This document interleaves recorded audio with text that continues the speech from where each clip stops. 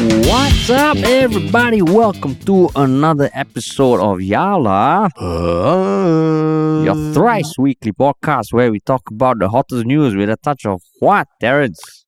Good old humor. Good old humor, man. Just clocking my 3 words in the intro.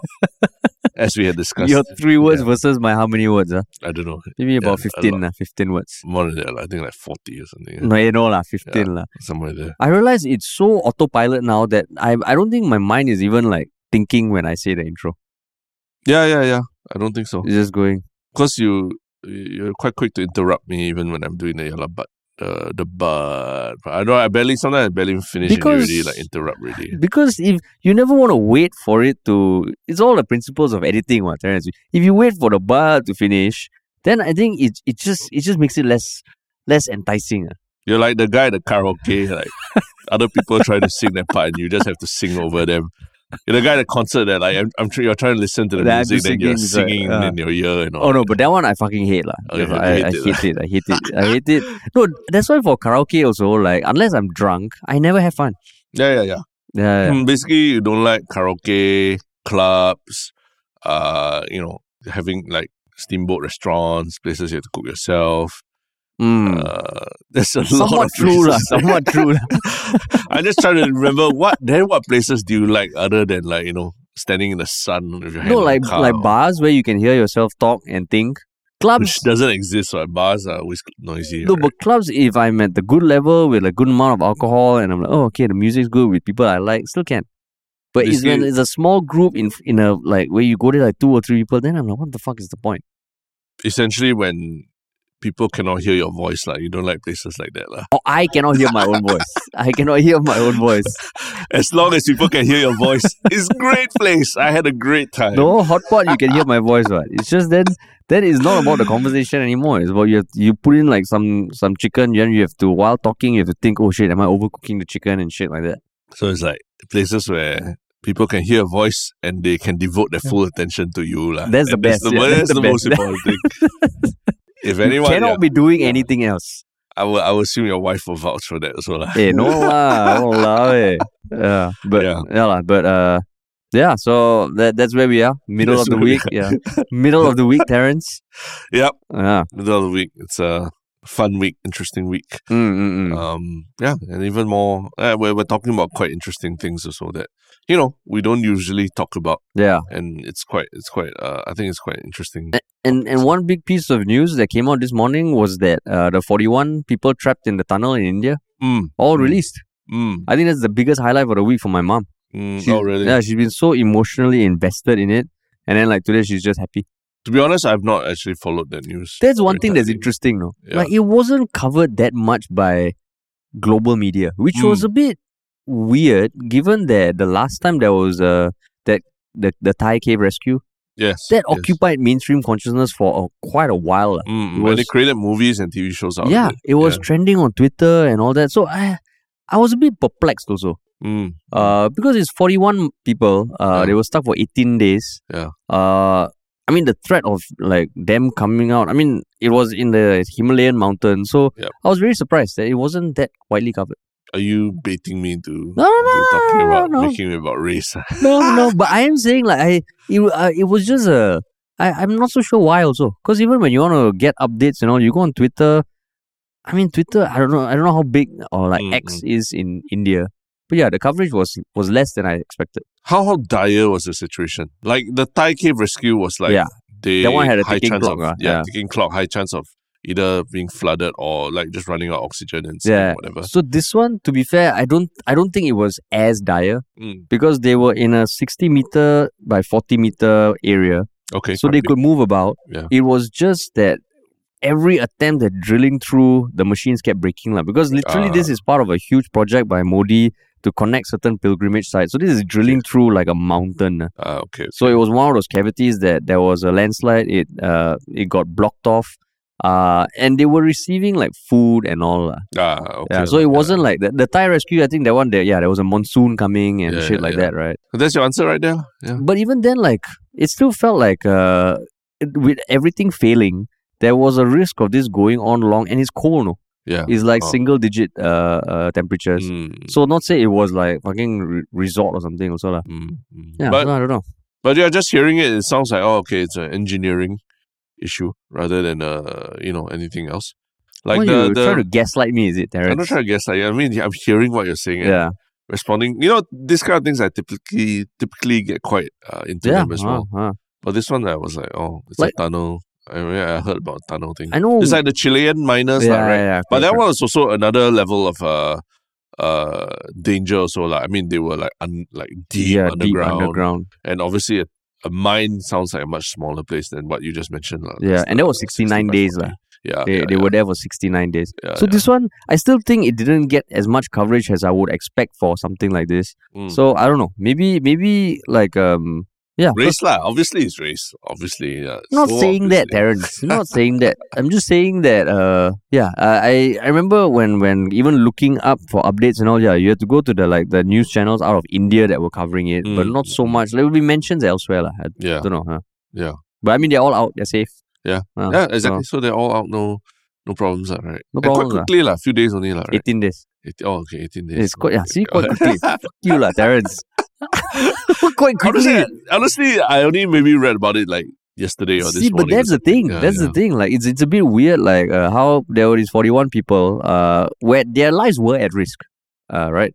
It's race. It's obviously because of race. No, cannot be lah. Like I don't know. I don't know. It just felt a bit maybe because there's so much other news out there that is overshadowing. I don't know. Possibly Palestine. Just I mean, in case anyone is listening and not trying to gaslight me, and thinking, oh shit, I had that same thought. Yeah, curious. Okay. Well, good for them lah. They're all safe. They're all safe. It's just I think our discussion was more about will there be a Netflix documentary about it? I'm sure like some Hindi movies coming out already or something lah. Confirm Bollywood. Yeah. Bollywood. Yeah.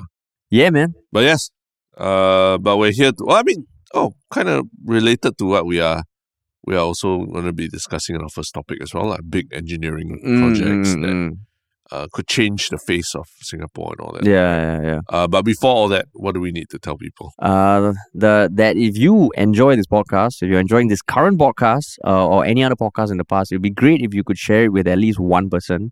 And follow us on our social media and the podcast channel. So subscribe on Spotify, Apple, YouTube, TikTok, Instagram, and just turn on notifications so you know whenever there's a new episode. Yeah, especially because I think we're in the light of the end of the year and all, we're taking stock of all the things that we're doing for Yalla About on social media.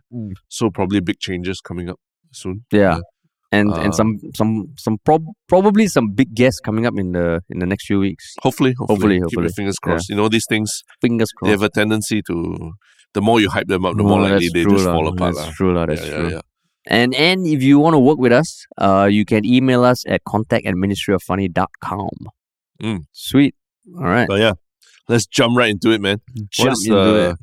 What's our equivalent of the big construction project that everyone's talking about or not talking about in Singapore? It is the possibility of something called the Long Island of East Coast, which is not an entirely new thing, but it was recently announced while the Minister for National Development, Desmond Lee, was giving an event, speaking at an event at East Coast Park on Tuesday, November 28th.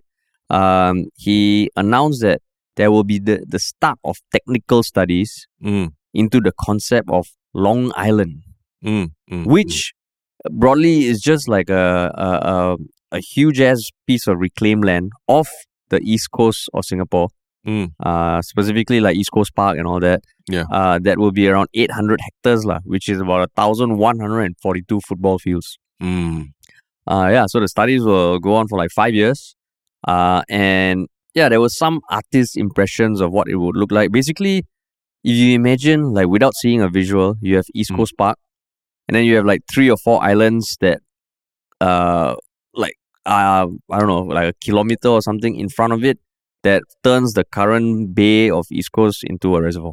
Basically, it's almost like they're building like a wall, right? Yeah. Just out of East Coast Park. Yeah. To create, an artificial reservoir. Yeah. and that wall also can have like facilities on it and have parks and even like developments on it lah. Yeah. It's like if you take the C in East Coast, and you make it a D, it is the line that turns a C to a D. The C to a D. The C has D. It puts the D in East Coast. East Coast Park doesn't have a D. It turns East Coast into a D. I see. Yeah, it turns East Coast into a D. That line, that line that turns it into a D. I see. Yeah. But it is something quite. It's not like it's not just a simple announcement. There have already been artistic impressions, artist impressions and stuff like that of what it might look like, and it's quite shocking, right? I mean, considering East Coast Park, if you're familiar with East Coast Park, it's basically like East Coast ECP, and then some grass and some maybe a couple of like restaurants or whatever, or East Coast Food Village, East Coast Lagoon, and then it's basically sand and then water already. That's always been my impression of what East Coast that stretch is, right? Yeah. Lagoon and all. But now, it looks like there's going to be, like a reservoir where there can be water sports, and then more developments and greenery, and then the sea. Yeah. So essentially, it's taking it takes the sea out of the East Coast and Park, turns it into a D. Yeah. C to D. C to D, man. But yes. And this concept, like, I also found it damn surprising when this came up. That's why I thought, it is damn interesting to talk about. But it was actually first talked about in the concept plan back in 1991. Oh, really? Yeah, the URA, all the way back. It was in view of the impact of climate change. It was already called Long Island. And then it was presented to the public during Lee Hsien Loong's National Day rally in 2019. Yeah. Around the concept of climate change and what we're doing.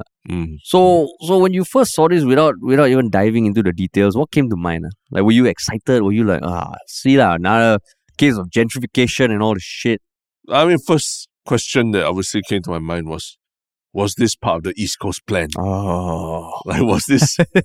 Did he know that this was part of the plan already, Because, it is quite surprising. Yeah. It literally is the East Coast plan. Yeah, it's the East Coast plan, but you didn't know that they were changing from East Coast Park to East Coast something else, right? I think that was my first big thing. But it seems like what you said, it's always been the works or the consideration of it. The second part that jumped out to me was the name, Long Island. Because it's, in New York, there's already Long Island, New York, right? Yeah. I think a whole other city aside from Manhattan, the urban city that we know about. Long Island, New York is like a place.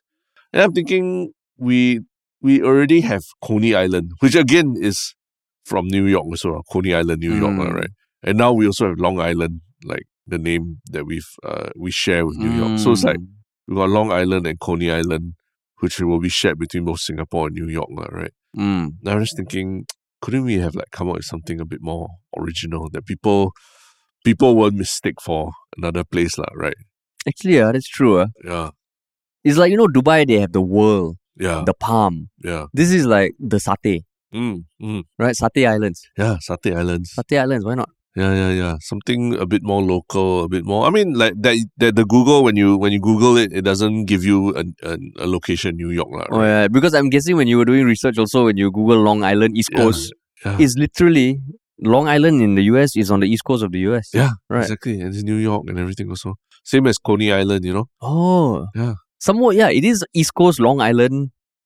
That's true.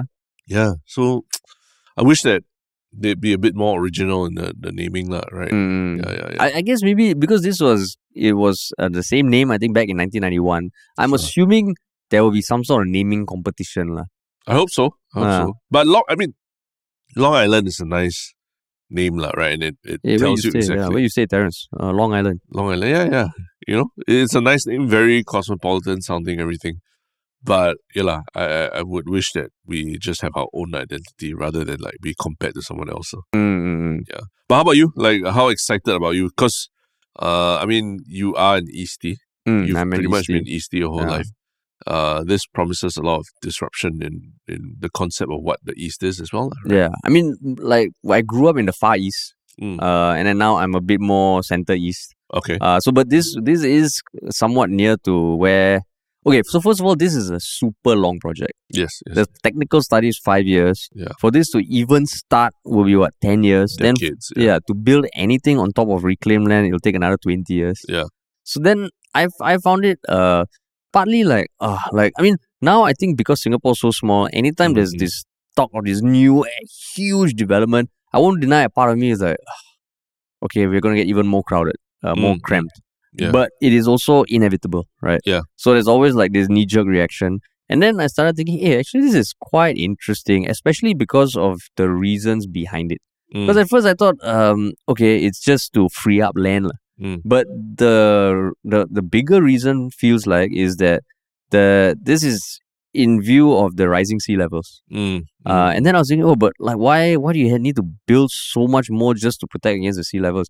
The reality is, I think Singapore right now, about 30% of us are under like 5 meters above sea level. Yeah. And if from what I understand is like by 2100, the general sea levels in the world will go up by 1 meter.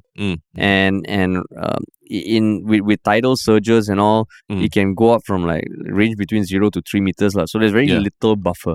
Yeah. And in the event of like rising sea levels, a lot of Singapore is low lying. In East Coast, I think it's probably where the houses first sprouted up in Singapore, right? Yeah. So then I was thinking, okay, and there was an option which was called, I think, the long gates or something. There was another name for it.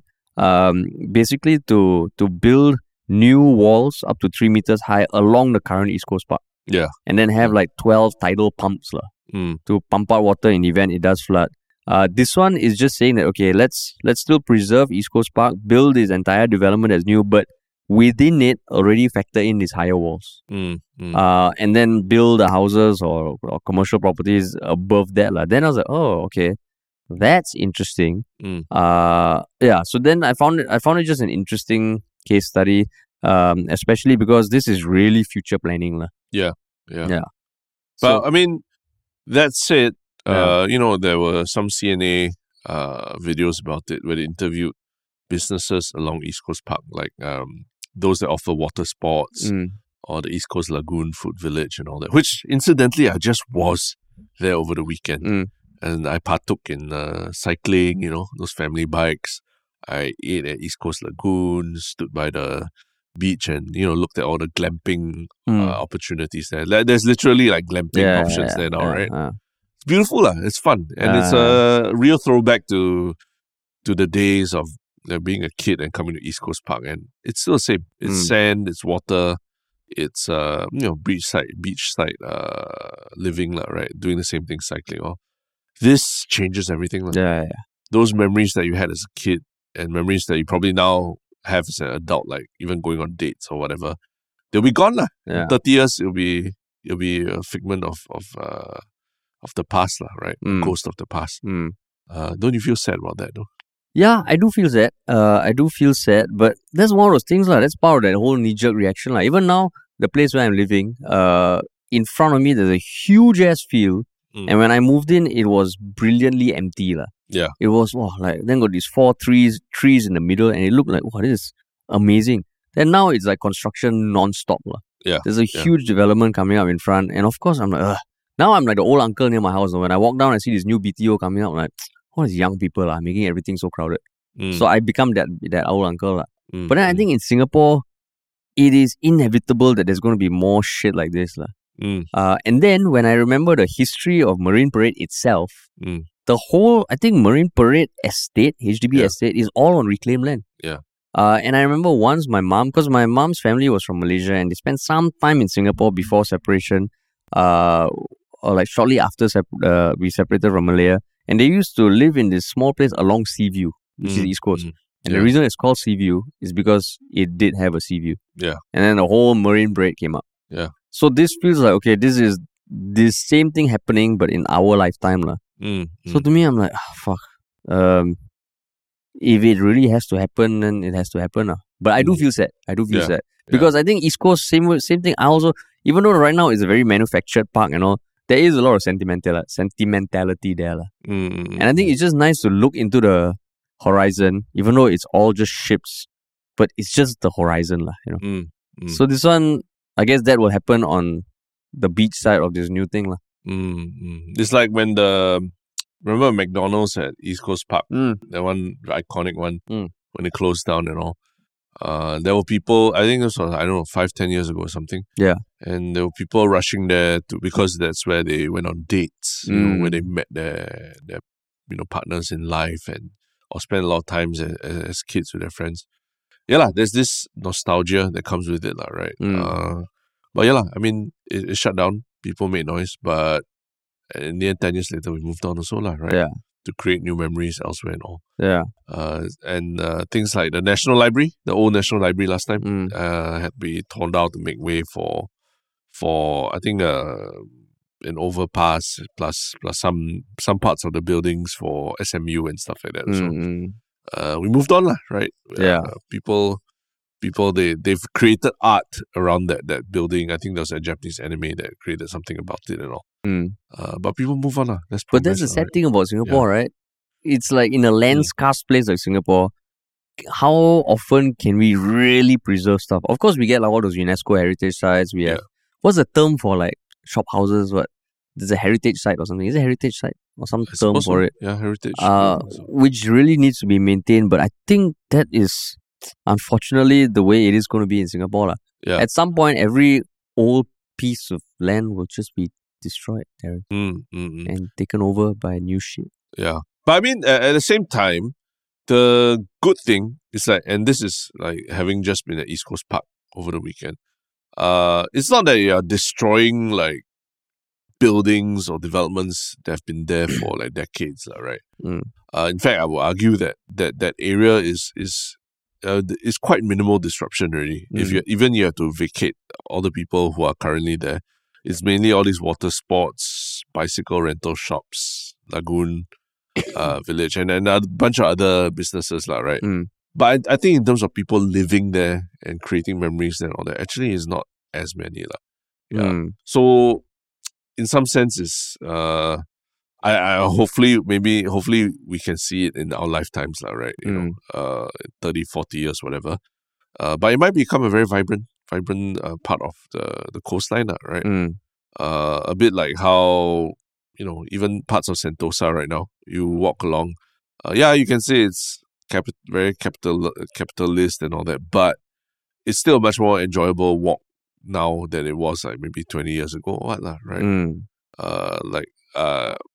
I think the quayside, that part especially, with all the boats. Of course, it's like, rich man's playground, blah, blah, blah. But you can still go there and enjoy a walk there, and it's very beautiful and nice without having to spend a lot of money or what. So, yeah, that's true. But on that note, like, I also hope this whole Long Island thing doesn't just become like a elitist playground. Like Keppel Bay kind of thing, right? Yeah, or like the reflections, because then that would suck. Because I do hope it is a mix of like public and private housing, residential. So that the nice thing about East Coast Park right now is that it feels very accessible, right? Yeah. Even if you don't live there, you can go there, you can sit on the park, you can enjoy yourself. If this one, especially for like these Long Island things where there's almost like an entry point, right? You can designate entry points. Yeah. Then if it becomes gazetted and all, that is when it's like, yo man, don't do this. Yeah. Because you're literally taking away what people can experience now, which is the edge of Singapore, and almost like putting it behind a gate. Which is parts of Sentosa, the quayside. Yeah. Like, I mean, you can walk along there, but there's certain points where it's like the best view from the quayside is behind like a gated community. Yeah, exactly. And that kind of annoys me that they couldn't like create a park or something that's more public that is outside of the private areas. Yeah. That people can still access. So you walk up to a certain point, then you see some probably expatriates, doing yoga in their private little... Just like a fence between you and them, right? Yeah, essentially, yeah. It's gated, right? It's not, that means it's not accessible to the public. But then think about all the money launderers. They also need a place to stay, right? Everyone needs a place to stay. Yeah. But I agree with you, correct, that I'm really hoping it doesn't become like this gated community that's only accessible to people with money. Of course, there will be private developments in there. Yeah. But that's where you're planning, you can put public parks and accessible areas next to it. Because the thing I hate most when I travel to other countries or so is sometimes the concept of the private beach. You know, obviously, yeah, it's nice to have the beach to yourself in the resort and all, but it always makes you feel like, wow, how does it feel as a local when you see people, you know, just foreigners just doing the thing in their own private beach, and you are not able to access the place even though it's your country and all that, right? Yeah. And I mean, it always irks me. And also because this one, the beach right now is public, right? Then if you're basically at a concert, you got the best tickets ready, you know. Then these people just come and stand in front of you. And they take what you had, you know, which was the unblocked view of like Taylor Swift, you know. But doesn't that go against what you just said? What? Because these people paid for the best view, and then like these people who never pay any money, the general public just come and then they have the same view. Wow, that makes you upset. Doesn't that go against what you just said? Just been talking about? But I mean, they technically still have a if they want to move. Yeah. Okay, so I know like no. So the thing is like right now, especially for bro, a good point. Yeah. Because I guess what you're saying is that it shouldn't be just because you can pay then you get the 100% best view, right? It shouldn't be that way, Am I saying that? Yeah, no, as in like it should still be like because like right now are there along this whole stretch, I don't know whether there are like HDB or public housing that will I think they are. Oh yeah, actually no, they are. The whole of Marine Crescent, Marine Terrace and all, right? So then if what becomes in front of them is fully private, then that is like literally taking away something that was more publicly accessible to private lah. Of course, you also get a bunch of condos along East Coast. But in that sense, I know some arguments for this is also that, especially for, you know, when people are thinking about all the freehold property there, if you are banking on 50 years down the road, your property price continually increasing, without a sea view, will it lose any value?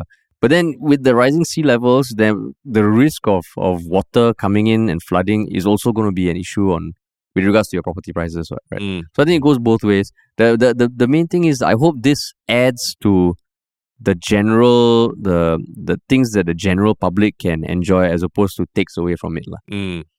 I think that's important. Yeah. We didn't even talk about marine life. Marine life is going to be affected for sure. Yeah. I mean, how sad do you feel about that? Or you just like, whatever, man? Oh, so I remember my point just now, before I go to the marine life. Sorry, basically, what I was saying is that for people who go to the beach now, they have an unblocked view of the sea. But not even the people staying there. But the thing is, if this thing comes up, that was where the analogy of like at the concert, someone comes and stand in front. Yeah, because right now you don't need to pay to enjoy a sea view. But in future, if that changes, then that's not fair. But yes, the marine life. It sounds like there will be a shit ton of impact. For sure. Right. Yeah. So I don't know, like I think I read some stat that about 60% of Singapore's coral has already been lost to reclamation. And I think over the years, slowly it has come back. But it also has to come back in forms that are not a 3-meter crocodile. Because if you're a 3-meter crocodile, you come back. Sorry. Too bad. Yeah, too bad. Yeah. You didn't pay enough money to camp there. Yeah, that's right. Yeah. But yeah, so the marine life, do you think there's a huge risk there? There is, but I mean, Singapore has had a track record of like, big risk marine life. We'll do our best to get around it. And I mean, the truth is there are realities to the fact we are land scarce and everything, right? Yeah. And I think the people take bigger issue when you destroy big masses of forests as opposed to, sea, right? Because maybe you don't outside out, but you don't see like what's in underwater as much. Right? There definitely will be impact on the marine life around the area, and but hopefully it also gives. I think I was seeing like some interviews where the conservationists were also saying that hopefully it gives opportunities, right, to create new areas for marine life to thrive also. A bit like how otters, have sort of made Singapore their home, right, and become part of the fabric of our the animal life in Singapore also, right? And now you see chickens everywhere. So do you notice? Everywhere is chickens. Everywhere. They're almost like I used to only see like maybe one or two and be like, whoa, hey, look, chicken. Now it's like, everywhere. well, chicken cross the road, whatever.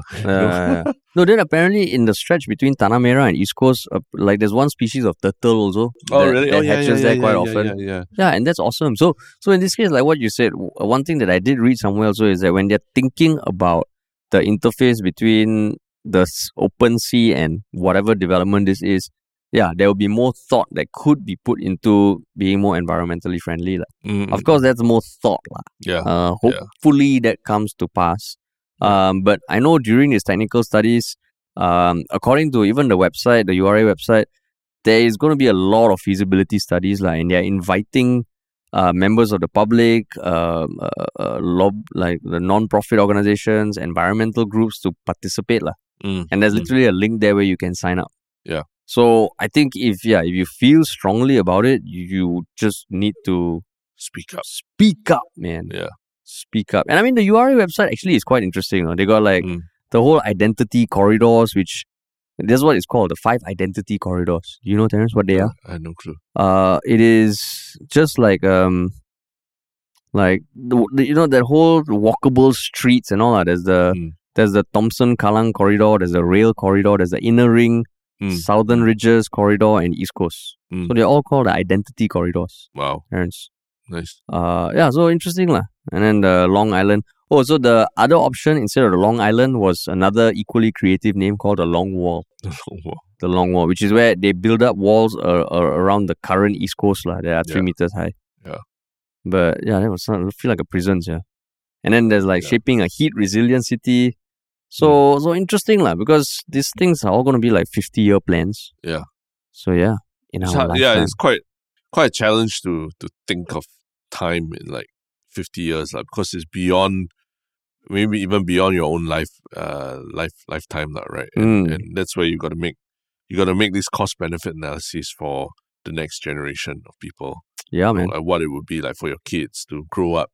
Hey, let's go hang out at the East Coast Reservoir, that kind of thing. Long Island. Long Island, yeah. Let's go hang out on Long Island, drink Long Island tea and everything. Terence, that was how long you been waiting to say that? Yeah. No, it just came to me. Yeah. I just try. That's another reference on Long Island. And now you take on a very different thing. A Long Island teh tarik. Yeah, that's no, but must Pulau Panjang teh tarik. Pulau Panjang teh tarik. But they need to change the name lah. I hope so. They need to change the name. But new ways of doing old things. That seems to be a very common theme these days, right? We don't rest on our laurels and do things the same old way. Yeah. And that even applies to Cai Peng. Yes. And why is there now a little bit of a ruckus about one particular place that is serving Cai Peng? Because so it's this place in Alexandra, and they recently got a lot of pushback because they offer 42 dishes, right? And when you go to order, you see them lined up in trays and all. But they've been getting backlash because customers are having to pay like $10 to $20 for their meals. Yeah. Because when you choose an item, they actually charge by weight. Yeah. And it's a standard cost. 100 grams of each dish is $3.98. So they've been getting blowback because people are saying, hey, how come Cai Peng so fucking expensive? Yeah. And then the eatery, they say they are not a mixed rice stall. They are actually a Chinese restaurant. And they're called 100 Grains. Yeah. And they only opened 2 months ago. Yeah. And they serve 42 dishes and they got like pickled bullfrog and stuff like that. Frog legs or so. Yeah. So don't forget the rice, porridge, and drinks are free of charge. Oh. Yeah. Free flow, free of charge. Yeah. So it was just interesting, because the title of the article.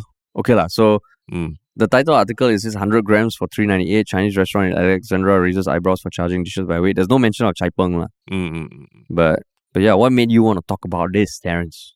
I think because people are unhappy. The Google reviews is like, I think of the restaurant now is at 2.9. Oh, is it? 2.9 stars. A lot of people are unhappy with the fact that there's sticker shock, right? They're very shocked by the final price.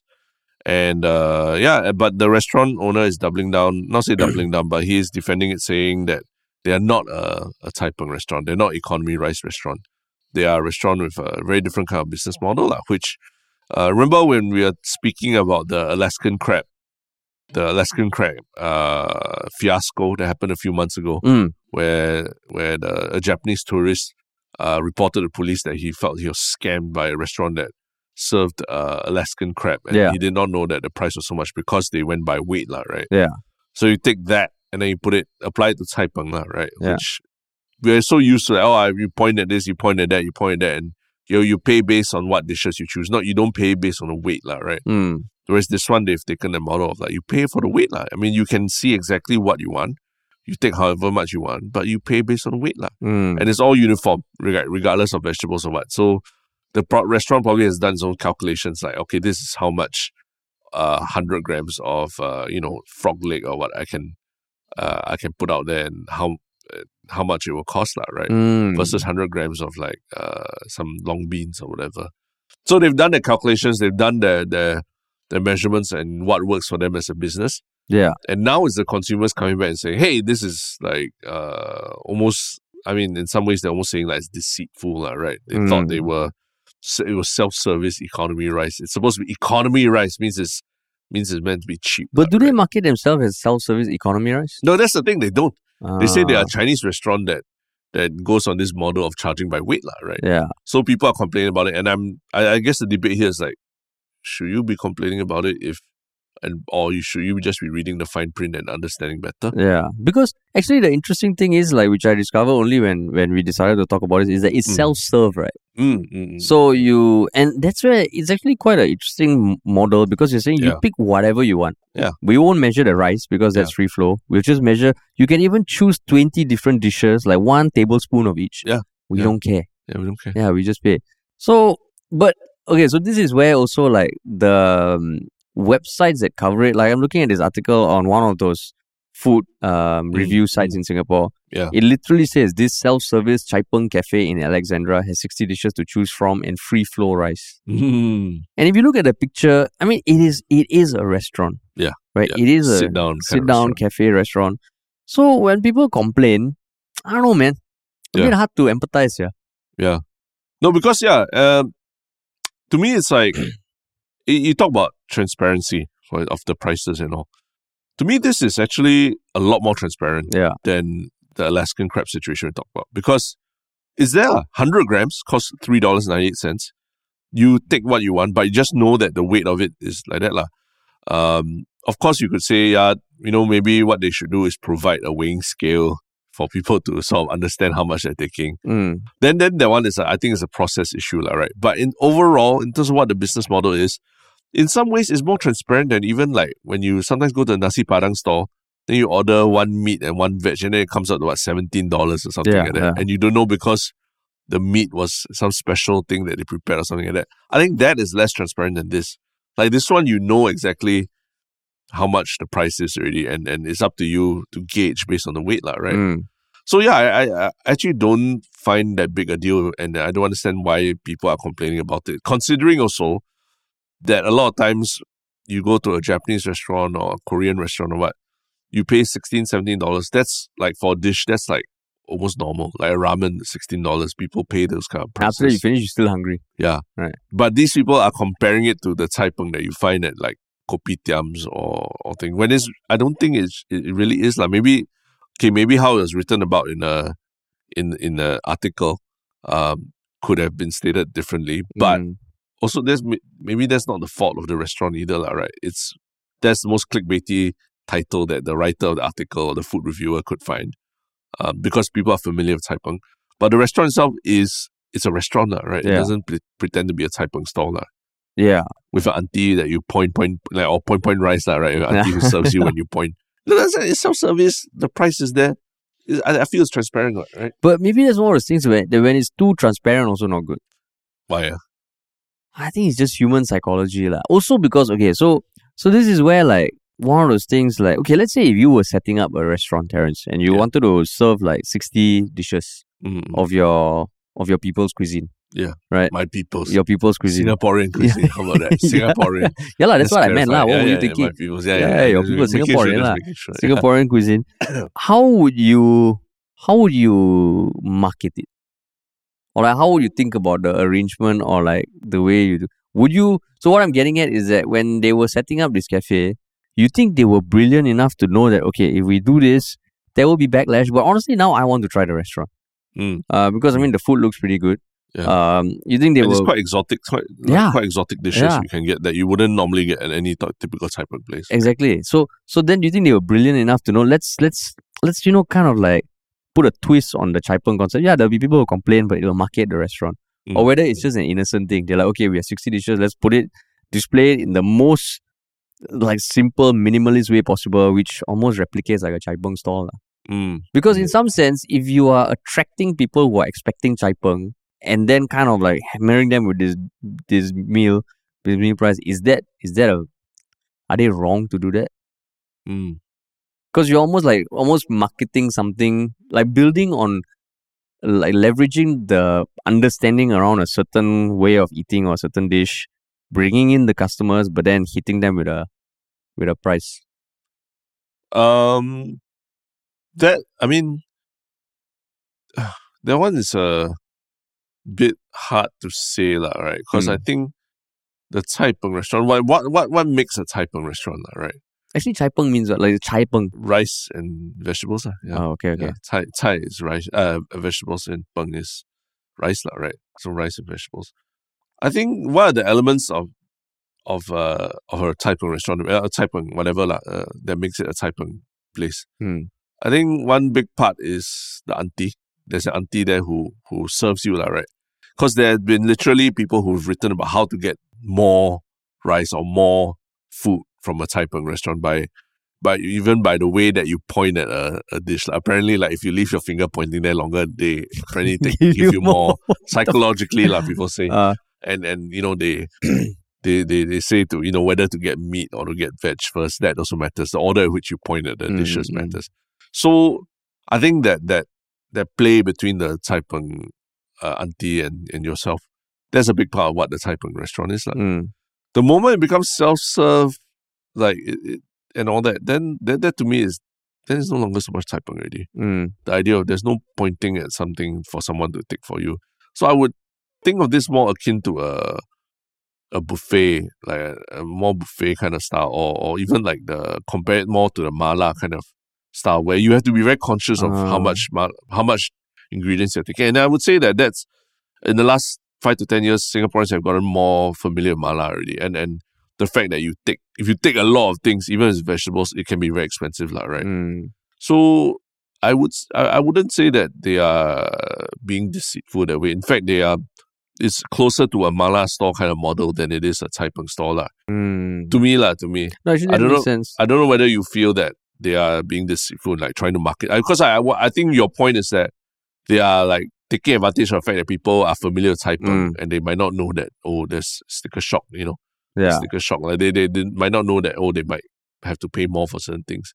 But I feel like what they are doing is more adapting the mala business model for what Chai Peng is. Yeah. I mean, I think even as I was saying it, it was a bit tough to convince my own self. Because in one hand, they, like what you said, they're very transparent about the pricing. Yeah. I mean, even when you check out on your own, there is a weighing scale there. Yeah, I don't know whether like in the middle you put one dish, you can weigh a bit. Or you bring your own weighing scale. Those kitchen weighing scales you put, you're like, okay, this one, I only want to spend I think there's a minimum $10 or something.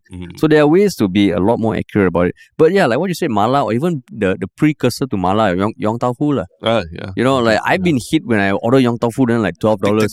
Tick. But it's on you because they say 7 pieces is this. Anything above that will be like, so I don't think Yong Tau Fu or Mala has gotten backlash for being exorbitant. In fact, Yong Tau Fu is a good parallel because they put the pieces there, right? Let's say they want sausage or what, but they will cut the sausage in a way that it makes sense for them economically, whether they cut it into half or what. Then you take one piece of that half, that's considered a piece, right? A piece, yeah. So they've really done their own internal calculations of what constitutes one piece already. Yeah. So in some ways, this is also this is closer to that Yong Tau Fu model, than anything else out there. Yeah, and that's why I'm curious. Like even when the articles write about it, they said, "Oh, okay, we settled on like, a plate with mapo tofu, century egg, steamed egg with shrimp, stir-fried mushrooms, blah, blah. And the cost of our plate amounted to 21.15. It was shocking, we know. But I mean, like, so that's where, yes, if it's a restaurant, if it's a cafe, if the size portion is good, you get free drinks, free rice. 21.15 for 2 people, no? Yeah. It's like pretty decent in the modern Singapore, right? Yeah. So that's where, in fact, I think this restaurant is pretty smart. Yeah. In fact, I would say that this kind of like business model appeals to a certain kind of diner, right? The kind that likes to try a little bit of everything, right? I don't know. I'm sure you know people. So basically, girlfriends and wives. I never say. Oh, okay. I didn't want this to be about a session for Harish to complain about his wife and all. Hey, no. I'm talking going there. So is that your experience with your wife when like she just wants to try a little bit of everything? I mean, I wouldn't say my wife lah, but people in my life lah. People you've dated. Wink, wink. People you've been in official relationships with, wink, wink. Like, how many of them? But go on, Terrence, go on. But yeah, there are people who want to try a little bit of everything. Yeah. Like, just a tiny morsel. They don't want to like commit to like one a big chunk of a dish, which is a lot of time. Like, I'm that commit to a big chunk one. Yeah. To me, it's like, okay, the type I order this, give me a lot of it. Like even if it's not good, at least let me. Like, like a bit like Netflix. You watch 3-4 episodes, then you say that you don't like it. Don't give me that half an episode and then tell me you don't like it already. Yeah. So but there are some people who really like a little bit of everything. Are you the one? Which one are you? I'm the first. A little bit of everything. Oh no, the one that I would order, big chunks. And that's why, like the first initially, I know when I go out with friends and all, then it's like, oh, let's order a bunch of dishes and share, right? Yeah. I was always like, tapas is I cannot take it. You also, right? I cannot tahan tapas. I cannot. I think I've grown to like it. And when there's smaller people, sure, but I just want my own dish, my own world. I can just deal with it and no external influence. But tapas, I cannot take tapas because by the time you realize, hey, this is nice, I really enjoy it. It's finished already. Then you're like, bloody hell, I have to pay buy another dish just to enjoy a little bit more of it. Yeah, and because tapas is small, right? Like one piece of garlic, roasted garlic, and then like everybody gets half a piece of garlic or some shit like that. You like little cut it up, like you feel like those. Like when you watch like the Pianist, there's a scene where they take out this little candy and then they cut it up into 6 pieces. And each person in the family. That's how I feel when I eat tapas. But zi char different lah. Zi char the sizes are a bit more lah, right? You mean dim sum or no, like zi char lah. Zi char. You buy all. Zi char is family sharing. It's big portion. In fact, most of the time there's always everyone got a paise piece lah. Then I usually not paise. I just eat. But I think when I was younger and like when we eat our cousins, everybody's growing up, so everybody's ravenous lah. The moment one plate comes, you have to whack, right? Now when I eat with like my extended family or like in-laws and all, typically I'm the one eating the last few pieces. The most. Yeah, so then I'm cool. Then I don't need to worry like, okay, I'm not going to taste everything. But I'm like you. I prefer you just give me these 2-3 things. I can just my own like bubble. Then dim sum you okay? Dim sum okay also lah. Like I think now I've gotten to appreciate it more. And also knowing that like when just so happens in the groups that I eat now, like normally we will order enough or like there's no like Royal Rumble like every man for himself kind of thing. In fact, because dim sum like a lot of times the dishes come. That there's 3 pieces of this bao. Okay, you want so everybody get one. Okay, then and you decide. Take 2, you fuck off. Yeah, you fuck off. Hey, you asshole! Why you going to take 2? Now you go and buy the next one. Dim sum I think is clear, but the problem with tapas is sometimes it's like you order, then you don't know there's just one sliver of a fish or something. That's the part that I don't like. Yeah. So I mean. Yeah, lah, but I've also become better at dealing with that age. La. So for you, dealing with not being an annoying person at the table. Sharing. No, I'm that guy who complains about tapas. I think I am. So that means this kind of place, like you don't need to be able to taste like 11 different things, lah. Yeah, to me it's like I prefer to I commit to like 3 or 4 and I know that sizable amounts for me. Because if you taste a little bit of everything and you really like one thing, then you cannot scratch that itch. Yeah. Your stomach is the size of a fist. That's as much food as you can squeeze in there already. To me it's like you commit then either you like or you didn't like the meal. Don't try to have a little bit of everything. Yeah. And like even if you get 3 that maybe you don't like, you make it work lah, Make it work. Make it work. Yeah. Whereas if you want to try 11 different things. Yeah. The funny thing is in the Google reviews I saw like people are saying one tip is don't put all the sauce lah. sauces. Oh, the weight, is it? The zup, man. Don't put, because the zup is the weight. The gravy adds the weight. What the fuck, so man? it seems like there's techniques to like make sure that you get the best bang for your buck. So yeah. But the reviews actually not very encouraging. But overall I don't understand, or at least maybe I don't get why people are so upset or by the prices and all that. Not saying that it's cheap by any standards. But you would pay, a lot of times you go to restaurants, you would pay the equivalent for just one dish or so, right? Yeah. A pasta or a Japanese meal or something like that, right? Yeah, I think it's just people going with expectations of Chai Peng. That is Chai Peng, meant to be Chai Peng prices. And I'm like, even you look at the pictures, it's not a Chai Peng kind of place. That's like, and I've seen apparently the systems, you have to get a seat first, then you can go and queue for your food. Oh. Which I actually like that. I appreciate that a lot. There are places I go to where they enforce like you can only buy your food if you have a seat. Or you can only have a seat if you've bought your food. Which I'm starting to see a little bit more of. And I appreciate those places because you and I are not fans of the chopping system, right? Which I find very inefficient, right? Yeah. So I appreciate this restaurant also enforcing that kind of rule. So who knows? Maybe I'll go and try out this restaurant for myself. Yeah, that's right. Give it a good review if it's good. Yeah, interesting. Yeah, because even I'm reading one review, super duper expensive chap fan I'd ever tried in my whole life. Yeah, chap fan is like, I think it's a certain dish lah. Yeah, I'm not sure. Chap fan. Yeah. I mean, I think that also refers to like gravy rice or something. Oh, gravy rice. Yeah. Oh yeah, chap fan. But yeah, so I mean, 100 grains, Alexandra Road. Yeah, maybe I'll go and try. Isn't it like? Isn't there that the Angmo mixed rice restaurant called Grain also? Yes, Grain, but right? that's Angmo mixed rice. Not say mixed rice lah, but it's like you can choose what dishes you want, and then I think the people in the CBD eat it a lot. Grain or something like that, right? I think it used to be for consumers, but then I thought it went all B2B, okay. like meals on demand, meal plan, as well as catering. Okay. But yeah, Grain at some point they did do that, but not anymore. Yeah. And I'm sure those were not cheap. Those were not Chai Peng prices also. But you never heard... No, like Daily Cut lah. Yes, Daily Cut. I think maybe I was thinking of Daily Cut. But when you say 100 grains, I thought of Grain. But yeah, Daily Cut. Isn't that... I mean, like what? $15, $15 per... For like rice and dishes. Expectation. You get rosemary roasted chicken, You get like sous vide egg, Terrence. Doesn't matter you got like bitter gourd with egg. This one sous vide egg, $4. No problem. No problem. Just pay. Yeah. And then the person serving you must wear like a denim apron. And must be jacked. Either jacked or got tattoos. Then I will pay $4. Then fucking tattoo premium, man. Tattoo premium. Tattoo premium, yeah. But isn't that classist? More classist than racist than anything. Is the expectation? I mean, this thing, looks cool, man. Yeah, looks cool. Funny. Yeah, man. But yeah, speaking of people's comments and all, we focus on the more positive ones. Yes. What is your one shook comment? Do you have yours? I need to pull mine up. Okay. Wait. Yes. So let me just pull up. So there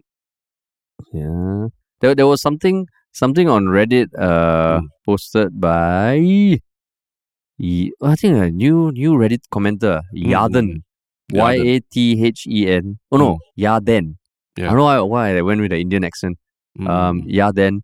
So basically they were watching a CNA documentary, and there was one part where the chef said omelette. And then he or she commented that maybe I might not be alone. I just need to find more omelette users. Of course, the first comment was that's just not right. Tisk. So basically, I think somewhere else on our Reddit also someone highlighted that the omelette discussion. Like apparently like the omelette is like a British way of saying it. I don't know, but yeah, even the other day when I was with my my in-laws, I said, why don't we get the omelette? All of them were like, what's that? They're like, guys, I'm part of your family now already. That's how I say omelette. Okay, but yeah. But yeah, I mean, you are the minority in that. Yeah, minority, correct. So will you conform or no? I won't. I'm going to double down. You're going to double down and risk upsetting your in-laws and everything. over your... What is it upset lah? It just it's fodder for conversation lah. Fodder for conversation. But that was my one shot comment from Yaden. Yeah. What about you, man? Also, I think a new Reddit, or at least first time we're featuring a comment. Captain Black Chest on Reddit was commenting on that episode that we did about the law for president holding international roles, which was episode 460. He says, I quite enjoyed this episode. As a fellow Singaporean concerned about where supermajority is heading towards, I can't help but feel concerned. And he says that, it's not just about in parliament. It happens everywhere, in schools, in the workplace, where the loud majority makes the decision. So he's saying that we need to be more vocal and have strength to present a differing view. If we get shot down, then so what? We share our real thoughts and sleep better at night, regardless if we're ridiculed or made a target. So I welcome to listening to the thing. But yeah, I think that's a big point about our podcast, right? Like we, encourage people to, listen to what majority views are, but also think about, okay, the contrarian side or just the opposing side, and weigh for yourself whether it's whether you believe it or not. And I think we're all better after having discussions like that, right? Yeah. And I mean, it's not illegal to have your own thoughts. Yeah. Right? It's what you do with the thoughts sometimes that can be illegal. But never stop thinking. Yeah, never stop thinking. Yeah, never stop thinking. That's right. What about your one shook thing, man? My one shook thing is actually just sort of adding on to something that I had as one shook thing, but I did not actually experience. And now I experienced it. I can say that, people should try it. It's actually the Squid Game reality show. I think I had it as a one shook thing just because we knew the person who was participating in it. Singaporean guy. Yeah, so I actually said I'll watch episode 1 just to see him in it. I watched episode 1 and I did not see him in it. I couldn't find him. I really looked like in the background and I did not see him at all. But ended up the show was pretty interesting watch also lah. I've realized what's quite interesting is that they really play on the, obviously the challenges, the games are fun, right? And like it's kind of pays off. Like if you've watched Squid Game before, then they play the Dalgona game where they have to lick the biscuit and try and make it wet so they can cut a certain slice of it. Yeah. But like for example, there was the drama there where people got to choose which shape that their team will get, right? And everyone knows that the umbrella shape is the hardest, the hardest to do. And it is the hardest, right? Yeah. So, they get people to choose which shape they get. And if you don't manage to choose, then you all get eliminated at one go, So there's a lot of, there's a dynamics of that you see people really arguing with each other about these things. But you mean the teams argue with each other? Yeah. About all these, the team leaders argue with each other about who chooses what. And you see a lot of American-ish playground politics. The jock, obviously gets his way, and then the quieter guy doesn't, and then, the sassy guy, argues with the old lady about things and all. So yeah, you see that very American reality TV stuff going on in a very Korean TV show context. So yeah, it's I wouldn't say it's the most entertaining thing, but given that almost like the whole world was quite invested in Squid Game at one point in time, there's a lot of payback, payoffs to the things that you've watched there. But do you agree with what some of the comments about how it took itself too seriously? In that sense, I mean, kind of cheesy, right? Like the whole thing is kind of cheesy. Like they built the whole set of like even the staircase, the crisscrossing multicolored staircase. They built that and were like escorting people through. But it's always interesting to see how people in big groups interact with each other. And sometimes you have preconceived notions about who certain people are, and then it's surprising. I think the show does a pretty good job of surprising you. And I think one thing that one element that they took from the show that feels very present in this reality show is that the randomness of some of the eliminations and all that. Reflection of what life is like, right? Sometimes it's just random that you die and stuff like that. Yeah, and they have that aspect is very clear and present. So are you going to watch the second episode? Yeah, I've already gone and watched 3 or 4 episodes. Oh, is already. it? Yeah. It's not one of those things you really need to concentrate and watch all the time, but you can have it playing while doing stuff and all. How long is the episode? I think an hour or so. Oh, shit. And they introduced new games also that weren't in the original series. That also no spoilers but very random in how they eliminate people. So wow, interesting. Yeah, interesting. Cool. My one show thing is this channel that I've come across called Natalie Lynn. Okay. She's an American, I guess, filmmaker kind of thing. Yeah. And her YouTube channel has been around for 8 years. And at first there were pranks, and slowly it moved towards more vloggy stuff. And then I think last year she had one video. I spent my life savings to travel in a van. And after that there were 7 videos every few months about her van life Okay. And I actually thought it was very nicely filmed with a mix of stuff that I can imagine she's shooting with her phone. Got some Casey Neistat influence also. But it was very calming, kind of talking through how she decided to embark on the van life thing, looking for the van. And the way it's shot is quite cinematic and nice. So I chanced upon this because... Cinematic? man. Oh. Yeah. Okay. Why, Terence? Huh? Why, you don't think I'm a cinematic person? No. It's usually... you don't normally talk about YouTuber, the visuals, cinematic, very nice and all that. I don't talk about people. You don't talk about that, right? Yeah, so people can change Terence. Yeah. So I'm sort of laughing. Oh wow, we've reached that stage where Harish is he wants a chill, what's the term? I think slow living kind of thing. The Huga, is it Huga? Is it Huga? Yeah, Huga is a Danish term for slow living. Oh, I don't know, but yeah. And I mean, it's creatively filmed, and it's a mix of just screen grabs from a screen. And I chanced upon it because I saw, and one of the newsletters I subscribed to, they were saying she's holding a live event for the 8th episode of her van life series called Borderless. Yeah. But I just thought, oh shit, I always like finding some new channel where I thought, yeah, actually this is quite interesting. Yeah. So yeah, Natalie Lynn. I like, I've been, recent years I also like this kind of YouTubers who don't necessarily, it's not about productivity or being the best or hustling and all that. Yeah. And it's just, this is a slice of my life. Yeah.